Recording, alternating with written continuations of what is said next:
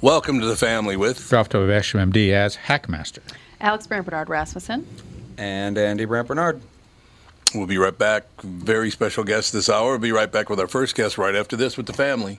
Tom here from my friends at Walzer Automotive Group with some exciting news. Walzer's rolling out Walzer Care on new and most used cars they sell in Minnesota. Well, Walzer Care is a powertrain warranty with coverage for 10 years or 150,000 miles. Powertrain coverage is like major medical coverage for your car. Engines, transmissions, all the really expensive stuff is covered. In addition, Walzer Care includes 24-hour roadside assistance. Lock your keys in your car, run out of gas, you have a flat tire. Guess what? Walzer has your back. The best thing about Walzer Care, it's free with purchase. That's right, I said free. So, if you're shopping for a new or used Subaru, Honda, Nissan, Mazda, Toyota, Buick, GMC, Chrysler, Jeep, Dodge, Ram, Hyundai, or Chevrolet, see my friends at Walzer and get Walzer Care for free. Michael Bryant, Bradshaw and Bryant. So what's the latest? Well, the latest is we're representing people who are injured through no fault of their own. People come to us. We talk to them about what their rights are. We talk to them about things that, adjusters would call them up and ask them about. And we represent people in order to get them justice for the injured. And have been for a long time. Very, very successful, no question. I do meet a lot of your clients. They come up to me on the street and whatever, and they talk about this, that, or the other thing. And they both say, why do you guys hang out with Doug Sprinthal? And I just had no answer for it. He just looks away, you big baby. In any case, that's the whole deal. So people, they got any problem whatsoever, personal injury or other legal problems, whatever, they just reach out to Bradshaw and Bryant. Yeah, Joe and I have both been president of the trial lawyers for the state, so we talk to people about all sorts of issues. The consultation is always free, and that's what we do. Michael Bryant, Bradshaw and Bryant.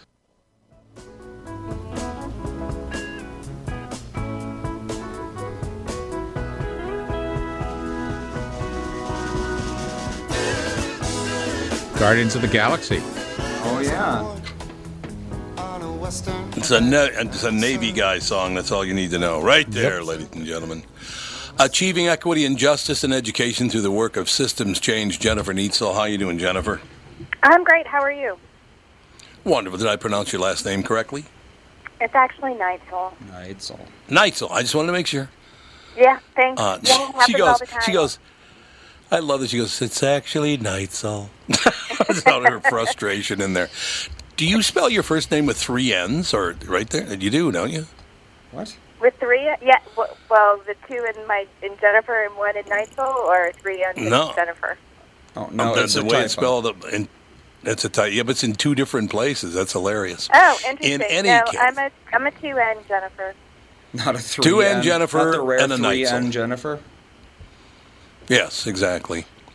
So here's the deal. You can get the book, of course, on Amazon. No question about it. Achieving Equity and Justice in Education Through the Work of Systems Change. Dr. Neitzel contends that our nation is at a crossroads. Do we continue the Band-Aid approach to equity that is focused on implementing isolated intervention programs aimed at reducing the achievement gap, or do we embrace systems change, which requires us to focus on disrupting the roots that are sustaining deep disparities between black and white students?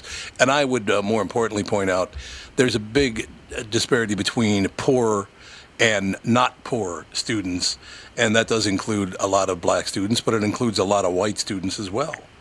Yes, yeah, that's correct. Yeah, people don't like to talk about that much for some reason. I don't know why that is, but it's not just a color or a racial issue. It's also an income issue. And I can speak to that because, well, I have to ask you a question. Do you mind if I call you Jennifer? Yeah, that's fine. With only 2 N's, though. I'll just make sure I do it only 2 N's. I have a question, Jennifer, about this, and I've asked many people this, and a lot of people don't want to talk about it, but there is a cultural problem, and again, it's not a black thing, it's not a white thing, it is a poor people thing, that in a lot of places, not all of them, because some people want to achieve in the worst way, but a lot of people, I grew up in a very poor neighborhood, and education didn't mean anything to them. Right. What do you do about that? What do you do about that kind of thing? Right, and I think when I think about, I've read a lot about just our country and the history of our country and all that kind of stuff, and it's like when you think about how our country was set up was what basically to keep white land-owning men on top, so the elite. Yeah. And so everybody else was just collateral. And so I think that we're still kind of entrenched with that in that ideology that, it's white elite, land-owning men on top and everybody else on the bottom. And so I think that there needs to be just a huge shift in how we view our society, and it's really hard right now. Yeah, but I would like to see people focus on the income issue more than the racial issue, because I think in a way, and tell me if I'm wrong, Jennifer, but I have a number of friends who are African American who have achieved great things. Right. So I think if you just say between black and white students, it doesn't really ring true. It's the poor blacks and the poor whites, as opposed to those where education is important and those who have achieved a great deal. Because I think poor people are kind of being left behind, Right. If it's going to be a black and white issue, you're leaving a lot of people behind there, and I wish they wouldn't do that. Right, and the wealth gap continues to widen in this country, and I think that you are onto something with the poverty thing, and it's just the way that I argue it in the book. Of course, I'm focused on the black-white achievement gap because that's the glaring disparity. But I think that the way that we reformulate the system through changing the system will benefit all kids and families.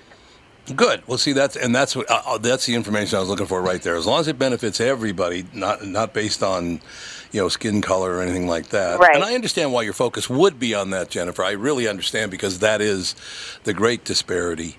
But I'm glad that you're looking at all people here. Why did it right? Even and it's not, and that's understand. the way it has to be, because the changes in the system that I am advocating for, it's good for every child. Here's what I don't understand, Jennifer, and it gets very, very frustrating. We all pay a lot of taxes, whether they be city taxes, county taxes, state taxes, or federal taxes. Like in Minnesota, there is a tax on if you breathe, you better send in some money. That's how Minnesota is. What are they doing with all this money, Jennifer? Right, and, my current thinking about this, and I think it's in line with what other educational advocates, is we're not spending the money on the right things. And so I think that, when we're looking at the educational system, for me, and when I'm talking about reformulating the system, I'm talking about, not putting such an emphasis on academic achievement, but putting an equal or even more of an emphasis on, promoting the social and emotional health of our kids, which will result in, more academic achievement, because kids who feel good about themselves and secure in the world are ready to learn. And so we are so hyper-focused on achievement and testing and putting in these literacy interventions and these math interventions that we're neglecting the really important thing for our kids, which is their social emotional well-being. And I think that's great to hear. For me, that's really, really great to hear. And I'm very serious about that. It's just a situation where I saw so many kids when I went to high school. I went to Minneapolis North High School, which is a very, very poor school in a very, very poor neighborhood. When I was growing up, it was racially mixed. Actually, the entire neighborhood was Catholic, Jewish, and black. That's who lived in the neighborhood. And the Catholics would be either, in general, black, white, or Spanish. But watching that whole situation, North High School in the late 1930s and early 1940s was the highest-rated academic public school in America. And within about 30 years, that had all just fallen apart, and now it's making a comeback now. But when I went there, it was not good at all. It was just not a good. So I just don't understand how that happens. I understand people move out of the neighborhood. There's a shift in, people who live in the neighborhood and all that. I understand that part, but if you saw that coming, why didn't you do something about it? Oh, for all these schools is what I'm talking about, right? Why didn't they do something about that? Right. And there's like this tendency within the educational system to just continue what we're doing and not really reflecting on how to, adapting to the changing needs of neighborhood or society and that kind of stuff. And that's where we are. That's why I say we're at a crossroads. We're really stuck right now with doing what we've always done. And it's not working, and it's not working for any kid. And so we really need to shift what we're doing and think about, implementing programs that are focused on helping children really feel good about themselves and developing really good social skills, and then also helping them become critical thinkers and problem solvers and citizens of our increasingly diverse society. Because our children need to be able to operate within the society that we have now. Mm-hmm. See, that's great news right there. All those things you just said, that is the way it needs to be done. That's the correct way of going about it. I love it, as a matter of fact. What you just said, I think, is absolutely the answer. It's like one thing, what I would do, and I try to do, is remove all blame from what has happened before, because the people who did that are all dead. So let's move forward to today. So what can we do today, not look back and go, oh, that's what used to happen? Well, again, those people are no longer with us. Let's look at today. Maybe I have reached out and asked if I could return to my schools and teach children how to read, or read to them and have them follow along. That's the best way I can think of doing it. And nobody even calls me back. Mm-hmm. I do a pretty big morning show in Minneapolis. It was the highest rated morning show in America for a long time, and they don't even bother to call me back. Why don't they have any interest in people from the outside trying to help them? Right, and I have been in schools like that as well, where they just are, don't want any outsiders coming in because they feel like they already have all the answers.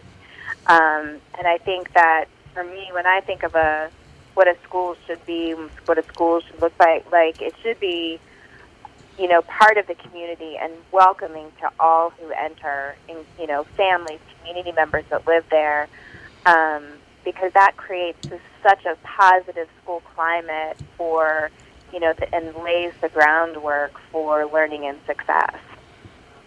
Jennifer, where did you get the idea? And it's a great idea, by the way, but that you wanted to. Well, I'll just read this, and then we'll comment on that. Jennifer Neitzel is the executive director of the Educational Equity Institute in Charlotte, North Carolina. Former researcher at the Frank Porter Graham Child Development Institute, at the University of North Carolina at Chapel Hill. Jennifer Neitzel has devoted her career to giving voice to the voiceless through research, evaluation, professional development, and advocacy within communities. I love that descriptor. That's terrific, because we need a lot more of that, Jennifer. We do, and it's like, and just thinking about, what I said before about doing the same thing that we've always been doing, and part of that is people sitting in their offices making decisions about the lives of other people, particularly the ones whose voices aren't heard. And so I really advocate for, approaching systems change the policies and practices so that we, have some of the things that I'm talking about, but including the voices at the table who aren't normally a part of the conversation, who are on the receiving end of the educational practices. And so, and that is absolutely critical moving forward, because and I was guilty of it too for a really long time. You sit in an office, you think you have all the answers, and you make decisions. And it's like, okay, but don't we need information from the people who are actually experiencing it to make the right decision? There you go. I like that. Where did you... were you just a young child when you said, I would like to go help people? I'd like a career where I can give voice to the voiceless, and I can do all these things. Do you know where that came from? What inspired you to become that person? Well, it's really my family. I grew up in rural Pennsylvania, and my mom and her brother were the first in her family to go to college, and my dad was the first in his family to go to college. And my grandmother, my maternal grandmother, was incredibly poor, just really, really impoverished. And so, she really ingrained within us, my, her 3 children, which then got passed down to me and my brother, that you always help people who don't have what you have. And See, so that's terrific. That's where it really started for me, was within my family. See, that's a terrific thing. You came from a great family, but you did carry it on. You could have just said, I don't want to do that. But helping people sounds like it's very, very important to you. I think the frustration that people do have is we've put a lot of money in education. It's been misused. And even a bigger example of that, there is no excuse for what the government did to our health care. And it's all of them. It's Democrats, it's Republicans, it's independents. They all did this. We have a friend right now that has a this is a bit off topic, but it ties in, has a pretty serious situation health-wise. Found out that in order to get it treated, it's going to cost him $10,000 a month. Right. How did we get there now? Because we give tons of money, tax money, for health care. Where did it all go, Jennifer? I mean, education, health care, what are they doing with our money? And I think that's the real problem. It's not just education. It's not just health care. What are these people in Washington doing with all our money? Not the right stuff is the short answer. But, Yeah, there you go. Yeah. But I think there's some greed in there. Oh, yeah. And self-interest, ego, all of that. Yep. And I talk about that in the book, too. Those are the things that really stop real change from happening, because not only are we in an increasingly a society where, there's, and I have 3 boys, and my oldest son is 16, and I see it with him, and he's like, to get a car, and he's like, yeah, I just want a Tesla, and it's just like, and then he's like, yeah, I just want to get an office job. I want an office job so I can make a lot of money, and I just look at him. One thing, he's pushing my buttons, but the other thing is that, we have this false ideal of achievement and what it means to be successful in this society. Yeah. And yep. It's not money, and so I think that we get seduced by the greed, and right. Because there are people who are making a lot of money off the healthcare system, and so and to the detriment of a large portion of our society, and so I think that that's a huge part of it. It's like, and everybody says, well, it wasn't like that when I find myself saying to my boys, well, you don't know what it was like when I was a kid, and so, and yeah. Which I thought I would never say, but it's true. It's so different from when I was a kid, and this focus on, getting this specific car and yada yada yada, and it's just it's really it's a battle to fight that. All right. Well, you have to go because you have to go buy your son a Tesla. No, you didn't. Right? No, you didn't. That's very helpful. He's not getting a Tesla. He's not getting. No matter how many books you sell, he's not getting a Tesla. He is not getting a Tesla. Jennifer, you're a really decent person. We need a lot more people like you, because it's instead of pointing blame. A lot of times when you hear people talking about black and white issues, they get very strident and very judgmental. You don't do that, and I think that's very important. Oh, well, thank you so much. Thank you so much for your time. The book, Achieving Equity and Justice in Education Through the Work of Systems Change. Jennifer Neitzel, Neitzel. Jennifer, thank you so much for your time, and all the best. Thank you. Thank you for having me. Absolutely. We'll be back with the family.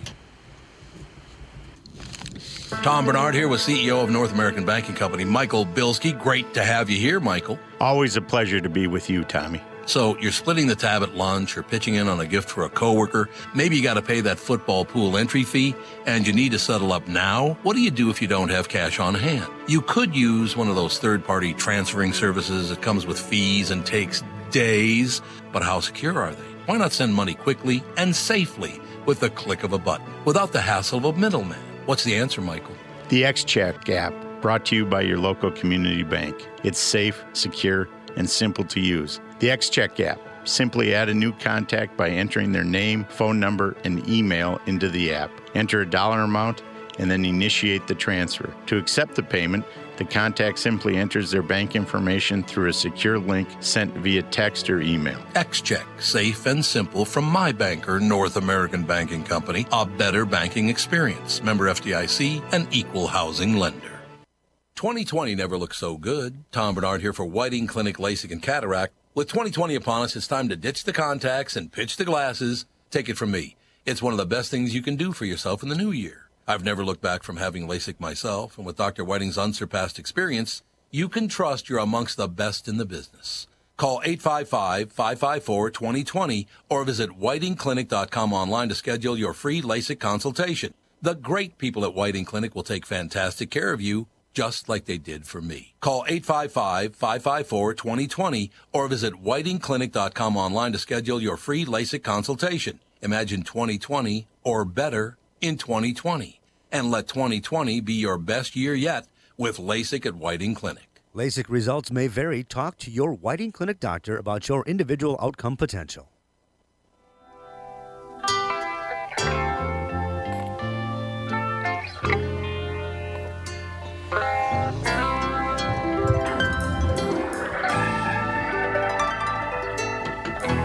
Listen to that happy news right there, that happy music. From my window pane, I can do this raspy thing too. It all works out at the end, ladies and gentlemen. I thought Jennifer Neitzel was a terrific guest. Because whenever I see that it's a black and white issue, I'm like, oh, God, oh, no, here we go.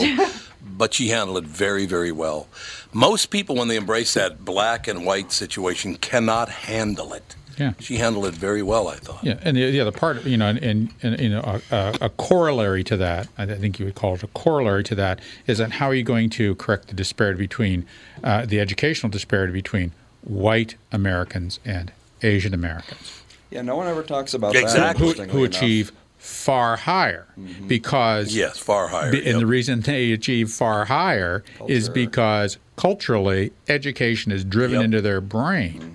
Or how are you going to correct the difference between the Christian whites and the Jewish whites That's who are true. driven into their brain? You know, and it's so it is from at home, and even in her home family situation, her grandmother was dirt poor. Somewhere along the line, someone said, "Hey, let's get an education here," and that was the cultural change in her family that led to her parents being educated, her brother, her sister, and herself being educated. And it starts at home. And I don't know what you're going to do in the school system, or how you're going to change money to fix that. Yeah, you're absolutely right about that because in my family, education was not important at all. Even though I have brothers and sisters who are very, very bright, my brother finished high school, went in the service. My sister, Bobby, got a master's degree. She might have even gotten a doctorate, I'm not sure, but it took her forever to get it done because we didn't have any money. My sister Vicky went to school, but the five boys, my brother Terry graduated high school. I was given a degree but never graduated. Todd graduated, Tony didn't, and Troy didn't. I mean, at this late date, in the 1980s, I had a couple of brothers that never graduated from high school because in my neighborhood, in my family, it didn't matter. Nobody cared. Yeah. It's not just a black and white thing. No. It's a poor people thing. It is a poor people thing. And if you look at the Hill people in West Virginia, in Tennessee, and places like that, they are in large part white. And culturally, they're ridiculed. Or they say, "Why are you bothering with that? Come on, you got other stuff to do. We got farming to do here. You know, we're running a still out back. I mean, there's many pieces to this." Not a lot of Appalachians have 4-year degrees because you don't need them in that lifestyle. Yeah, if you choose that lifestyle, that's not needed. So, those changes at home, I don't know you can do socially. No. I mean, and it is just force a culture to embrace something. That's right. So basically, no, you really can't. And that's why I kept asking those questions like that. It is not a black thing and white thing. As you pointed out, there's a Jewish look at education, the Asian look at education. It depends on where the white people are from. If they're from middle-class neighborhoods, absolutely there's a focus on education. But I'm sorry, in the inner city, I don't care what color you are, in general, it does not matter that much. It still doesn't matter that much. Yeah. So it's not just a black thing. It's a cultural thing and a neighborhood thing. Yep. All those things. So they need to work on that. All the key. And then you brought up that healthcare thing. If you look at healthcare, there's only two groups that are building really big, expensive buildings, and those are the hospitals and the health insurance companies. Yeah, you're absolutely right. If you look at United Healthcare, they have the largest square footage and the biggest buildings all over Minneapolis. If you look at every hospital in the United States, they've had multi-million to multi-billion-dollar expansions in their building, in their hospitals. So that's where that money's going, and no one wants to recognize it. So. Why don't they want to recognize it? Let's serve the people and make people healthy. It would be better for our economy. We could make a hell of a lot more money as a country if we stayed healthy. Yeah, but it'd be a good thing. Because there's an unholy alliance or unholy union or unclean union, however you want to do it, between the hospitals, I like unclean. Hospitals and the insurance companies. It is true. They have this sort of thing, and the hospitals want to employ the doctors so they get control of the global fee. That's been their strategy for the past 40 to 50 years. And it's Catherine asked me coming up for our anniversary in July what I want, and I said I'd really love one of those $75 boxes of Kleenex. That'd be great if I get one of those from the hospital. Yeah. Oh, what's that? $75 for a box of Kleenex in the hospital, Alex. Yeah, if you look at your bill, unbelievable. Yeah, I just went through two things. I recently had a study, and I said I'm going to have the study. I'm not going to have any anesthetic. And then I get my end of the year kind of summary of anesthetic or bills, and here the anesthesiologist had billed twice for the services that they never gave. Oh, my God. There you go. Well, that's there you go. That's exactly right. I know Grandpa Brandt, every time he ever goes to the ever gone to the hospital, he always looks over his bill and he'll call the hospital and he'll be like, what is this? I didn't get this, blah, blah, blah. We looked over our bill after Fawn was in the special care unit, because she was in the special care unit right after she was born, because she had a slow resting heart rate. And yeah, they charged us for a whole bunch of weird stuff.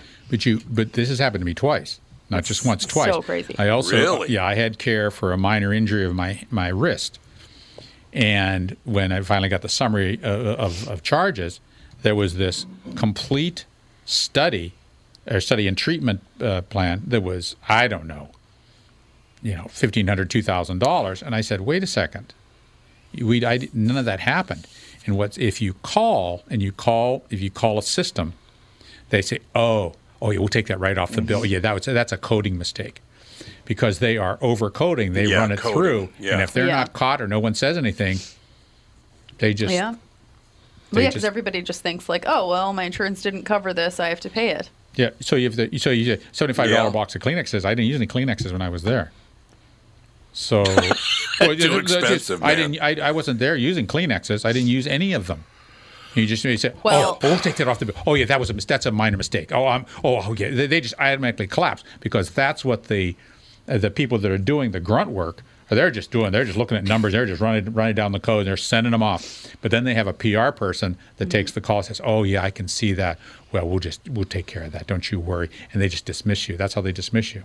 And 90% of the time, no one calls. Well, that's like Fawn's being in the special care unit. They had to get rid of everything in the room because it was the special care unit. So they were like, when we were leaving, they were like, take all these diapers, take the thermometer, take this, take that, because we need to throw it away if you don't take it. And I was like, well, are you going to charge me for it? And she was like, no. And then they didn't.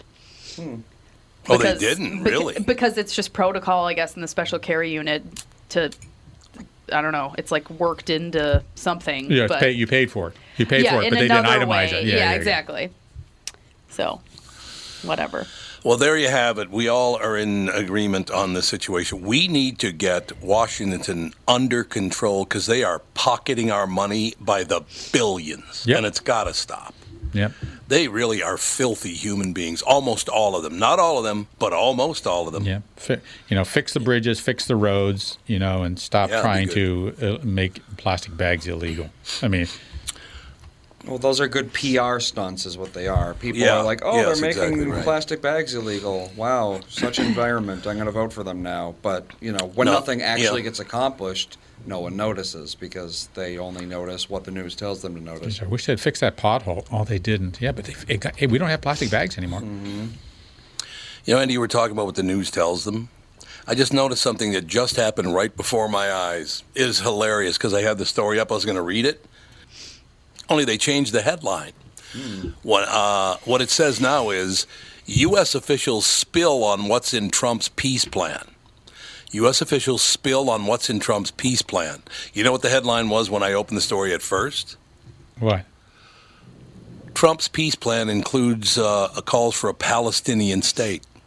That was the original headline, but apparently that was too pro-Trump, so they pulled it down.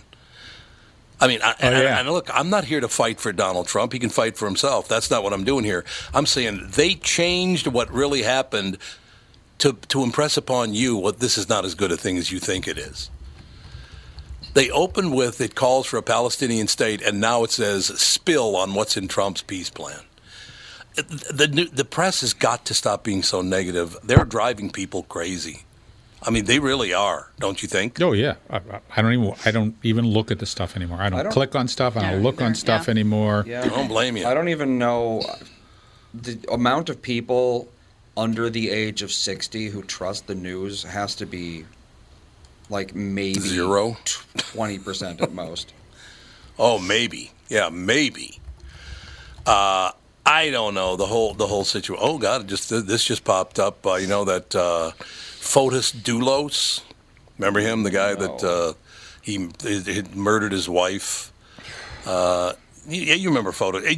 You'd know her and him if you saw him. He had a girlfriend, Fotis Dulos. Yeah, FOTISDULOS. Sounds like a really high-end camera. The Fotis. Here's what it does. Doesn't it? Two it lenses. Does sound like a high-end camera. But yeah, it's got two lenses. But here's a guy, had a girlfriend. Looks like he bumped off his wife, and he's Mr. Cocky the whole time, and blah, blah, blah. Well, apparently he just tried to kill himself. So now that you're accused of murder and you know you're guilty, now you're trying to kill yourself. Well, no, he did. What kind of man are you? Oh, he's dead. Oh, he did die? Yes. Because it just says here he attempted suicide. Well, so I guess Fotis he attempted Dulos it pretty died? well Apparently because it worked out for him. Really? Yes. Here's what I have. Connecticut man accused of murdering his wife has attempted suicide, reports CNN. Oh, wait. Of course, it's the news being the news. He might be dead. He might be brain dead or something. He might be brain dead. Yeah, he might shoot be himself or clinically dead, and they might be able to revive him. Who the hell knows?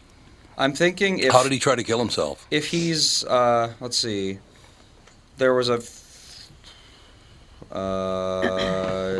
don't really know. That just said there was a faint pulse detected. Yeah, yep. Oh, okay. En route to the hospital. But if he strangled himself...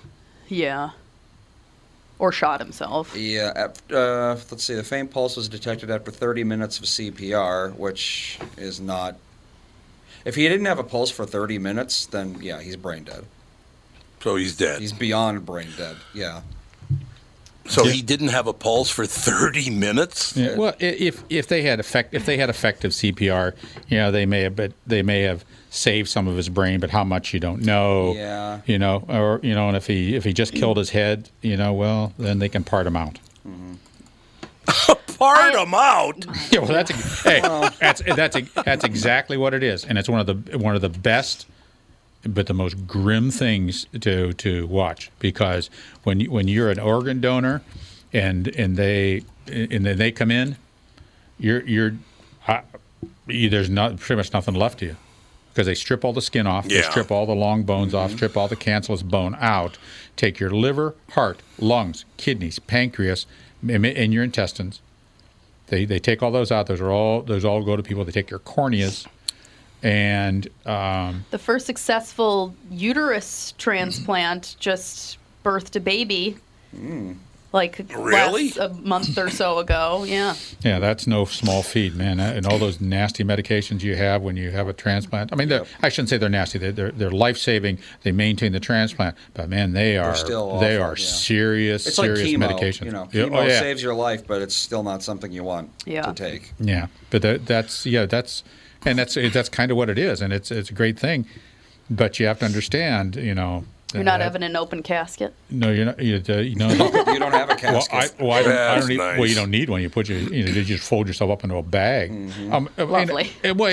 It's a closed bag funeral. And maybe, I mean, of course, I'm sorry, I'm being coarse, but it's the reality of the situation. Maybe cremation at that time is just the best thing. Yeah. But you can help 60 to 70 people with all the stuff they take out, and some of those things, particularly kidneys. When you get somebody off dialysis, the 5-year survival being on dialysis is not great. It's like 70% or 60%. Oh, really? So if you throw in a kidney, then the 5-year survival is much better, much better. There's risk associated, but it's much more like 80 or 90%. So a kidney transplant has been proven to be a wonderful thing. And also, you get somebody on a kidney transplant, then they're off the public public support because you're supporting that dialysis through taxes and through healthcare things. So you want to get those people away from that. Liver transplants are good. I have a friend now who's going to be going on the list for a lung transplant. So it is a real stuff. But I just wish they would. I wish they would pay the families for the organs. I think because there's a huge amount of money that's made. They're very valuable. Yeah. I know somebody that just took herself off of the donor list because she's heard stories of people not even being dead yet and them taking their organs. Well, no, they go through a huge. I know. I'm like, deal. I feel like it's not. What? With medical technology the way it is now, it's pretty easy to tell if someone's dead or not. They're like, they see that they're donors, and then they're just like, they don't do any life-saving they always efforts if they're donors, because they're just we do have to take a break here to get to our guest. We got to take a break. Okay? We will be right back. Photodoulos, by the way, New York Times, New York Post, both say he's dead. So anybody else can say whatever he wants, but he's dead. So there is that. We'll be right back. Special guest up next with the family. Tom here for Sabre Plumbing, Heating, and Air Conditioning. Right now, Sabre and Bryant are teaming up to offer 0% financing for 36 months when you buy a new Bryant furnace. This is the perfect time to replace your old furnace with a new trouble-free, energy-efficient furnace from Sabre. And when you buy Bryant equipment, you're getting one of the most trusted names in the industry. This 0% offer is available for a limited time. Call Sabre Plumbing, Heating, and Air Conditioning to find out more, and please tell them that Tom sent you. Sabre and Bryant, whatever it takes. Start the new year looking great and feel even better by losing 20 to 40 pounds with help from my friends at Ultimate, powered by Nutrimost. It's Tom, and I'm thrilled to let you know that for a very limited time, you'll receive 20 to 30% off all programs with Ultimate's New Year's resolution sale. Do what I did and let Dan and Neil Sheehy and the staff at Ultimate help you change your relationship with food forever. With the help of Ultimate, I lost 41 pounds and another 42 pounds in each of my 2 40-day programs. Debbie P. from Anoka lost 31 pounds in 43 days. Cheryl S. of Webster lost 36 pounds in 43 days. And Ron D. from Lakeville lost 57 pounds in just 43 days. Live your healthiest life starting today. Schedule an immediate consultation and receive 20 to 30% off all programs for a limited time. Call Ultimate, powered by Nutrimost, 763-333-7337. 763-333-7337.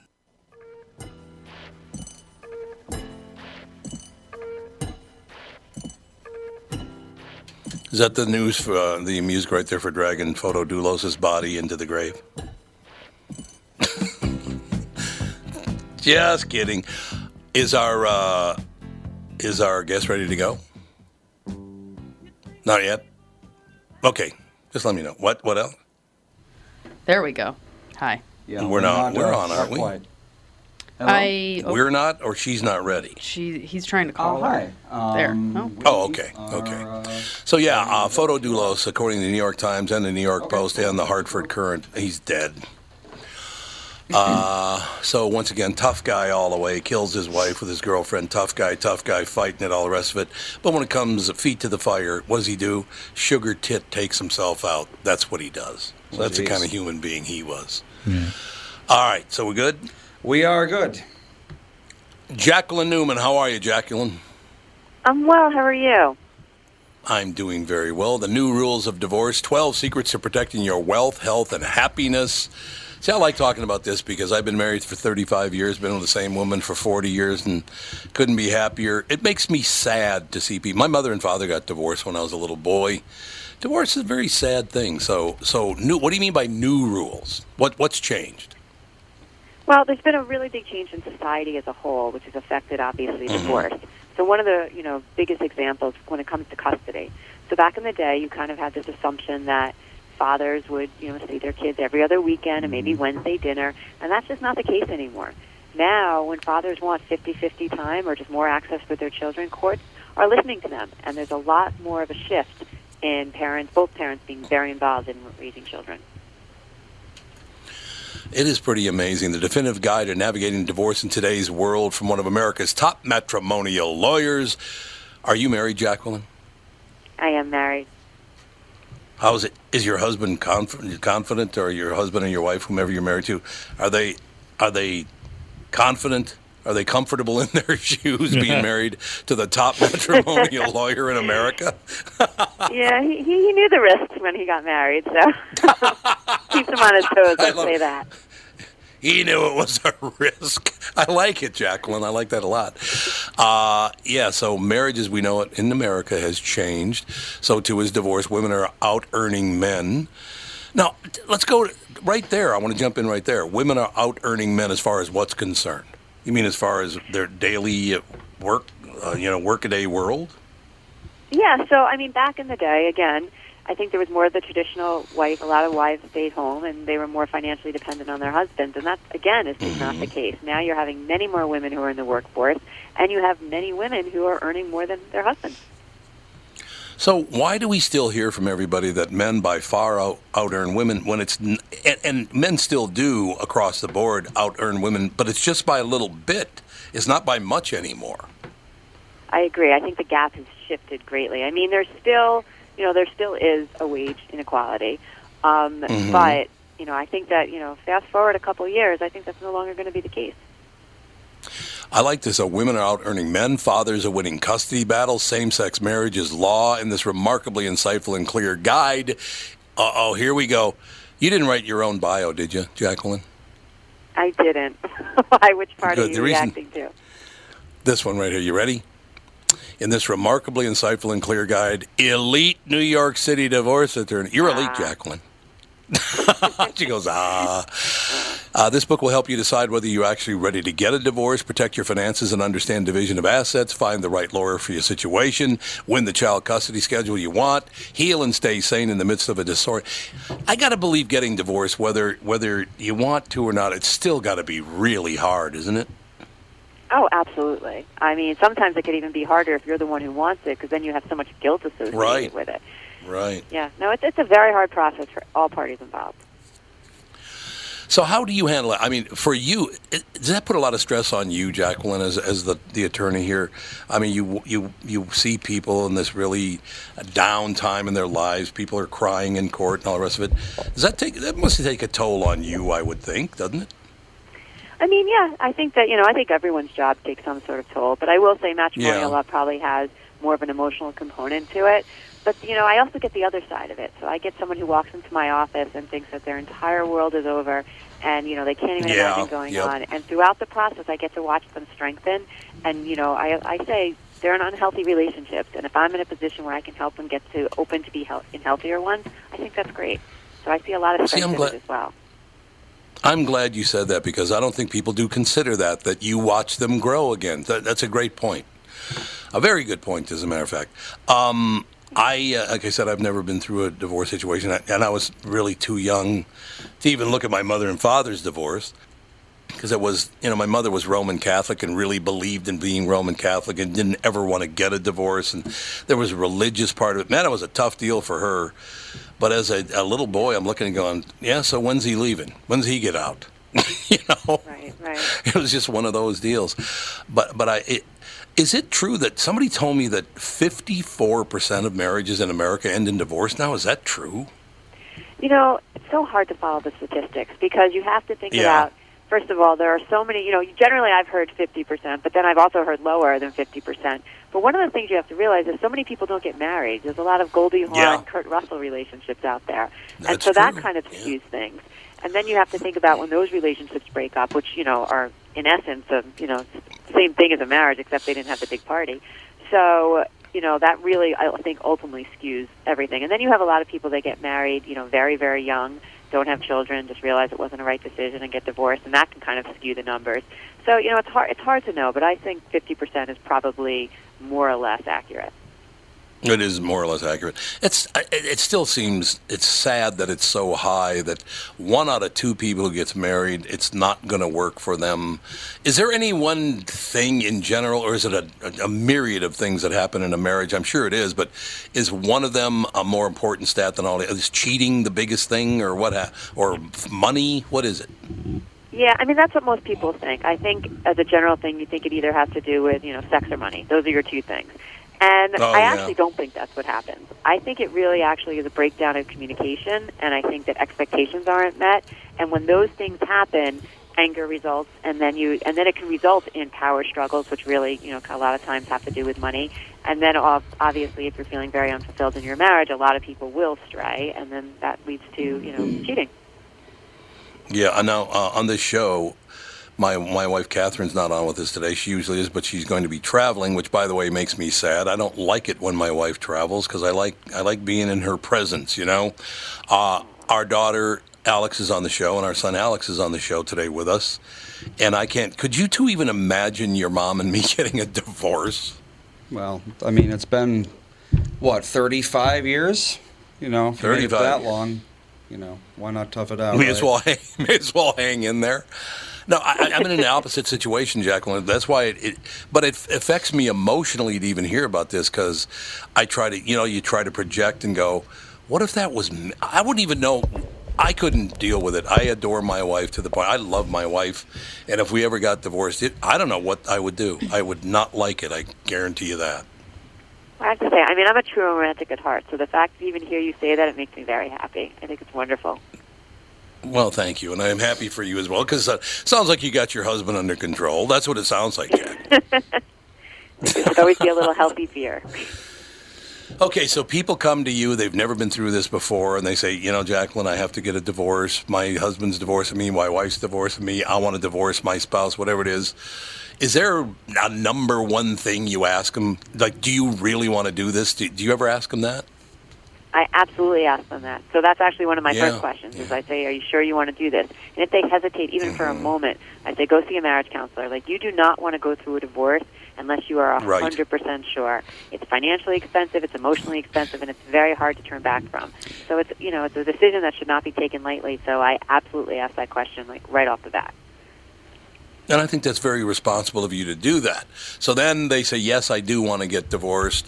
So do you get into the why? Here's why I want to get divorced? Not always. I mean, even when they say yes, sometimes I'll say, okay, well, let's talk about it. And let's say I'm representing, actually either spouse, I'll say, and there are children involved, I'll say, well, are you ready for your child not to sleep on the same roof with you every night? Are you ready for them not to be with you every Christmas morning? And when we start playing that game, sometimes they're like, well, I'm not ready for that. And I say, well, then you're not ready to get divorced. So even if they just say yes, I still would push a little bit further. But once they ultimately, we go through that and they say, I understand, and yes, even given all these factors, I still feel that way. Then we start kind of getting into the background of it and talking about where their concerns lie. I don't always ask why because, at that point, it's not really my concern at that point why you're getting divorced. It's much more about how I can get you through the process in the safest and, most economically feasible way as I can. Are you ever floored by someone's greedy response? I mean, people that it all of a sudden turns into all about money. Does that shock you? It doesn't shock me, no. It takes a lot to shock me at this point. But I would say that... Yeah, okay. Yeah. It doesn't... but, a lot of times, greed comes out of fear. So a lot of times, it comes out of anger. I mean, there are reasons for it. And sometimes, sometimes it's just really wanting a lot of money. So, I mean, that could be a motivating factor as well. But, sometimes you have to realize where it's coming from. If it's truly coming from anger and it's a situation where someone is saying, I want everything and I'm going to leave that person with nothing, that's not something that works. especially, again, if there are children involved. Like, you can't have a situation where one person has all the money and the other one doesn't, and then the children are, living in a mansion and then, living over a Chinese restaurant on the other way. So, I mean, you have to balance life. Yeah, it's got to work for both parties as best as possible. Why would you want to do that to your children? If Catherine ever came to me and said, Tom, it's not working for me anymore, I would not want to live over I don't care what kind of restaurant it is, I don't want to live there. But I wouldn't want my ex-wife to live there either. But people they want to punish, huh? They still want to punish people. People are yes. I mean, look, divorce is one of those things where a lot of times, both parties are not on the same page. Sometimes they are, but sometimes they're not. So sometimes it just takes time for emotionally the person who maybe didn't want it or is feeling all the anger to kind of catch up. So you have a lot of gut reactions. But I do like to think that as they go through the process and as they go through their healing process, that they kind of come to their senses and realize that situations like that don't work. Right. We've talked about decide whether you're actually ready to get a divorce. They say, yes, I am. You protect your finances and understand division of assets. Is that hard to get through people's noggins, how the division of assets needs to be done properly? Do they just think, well, here's how we're going to do it? Do they understand that protecting finances and the division of assets? Sometimes and sometimes not. I mean, what usually will happen is you get a lot of people that think because it's in his name it's his and her name is hers. When I explain that that's actually not the case, it could be very upsetting. Or when you have that one person who's been saving money and putting money into their shoes and just has this whole wad of cash, and I say, well, I know you've been saving that and sacrificing things you wanted to buy to get that little pile of cash, but unfortunately you're still going to need to split it, and that's very upsetting. So it's things like that, and a lot of times, when you realize that the debt, even though one person took it out, but it's marital debt, so there's a lot of things that I think are hard pills for people to swallow, but ultimately once we get through it, then usually people will understand. And if they don't, I bring in financial specialists who can, really take the time to sit and explain everything to them to make sure everybody's on the same page and know what they're signing up for. I do love this statement as well. Heal and stay sane in the midst of this disorienting time. Heal and stay sane. That's a wonderful, wonderful approach to it because there got to be people out there that don't care if you heal or stay sane. It's like as long as they can get this done, they'll get it done. So I'm very happy to see you talk about healing and staying sane. That's a great point. Thank you. Yeah, no, I think that's one of the most important things. And there are all sorts of, throughout the book, I talk a lot about really what you need to do for self-care. One of the chapters is, you need to put your own oxygen mask on first. And it's really important because, many people, even not going through a divorce, put their own needs very low on the totem pole. And I think when going through a divorce, you feel even more so to do that, especially if you're feeling guilty and you feel like you need to take care of everyone. But if you don't take care of yourself, then you're not going to be strong enough to take care of everyone else. So I really tell people you need to focus on that and make sure that you don't allow the emotions and the chaos in your life to take over everything. So there's a lot about that in the book, because I think it's one of the most important things you can really do while going through a divorce. I feel much better. As I said, my wife and I have been together for 40 years. In my estimation, it's not long enough. And Andy and Alex are both married. He's 33, she's 31. Our 2 children, they're both married. And I still don't like the fact they don't sleep under the same roof. So there you go. So I understand you got a problem. Jacqueline Newman, ladies and gentlemen, The New Rules of Divorce, 12 Secrets to Protecting Your Wealth, Health, and Happiness. Great guest, Jacqueline. Thank you very much. You've been very helpful. Thank you so much for having me. Absolutely. Have a great day. That's going to do it. We'll talk to you tomorrow with the family.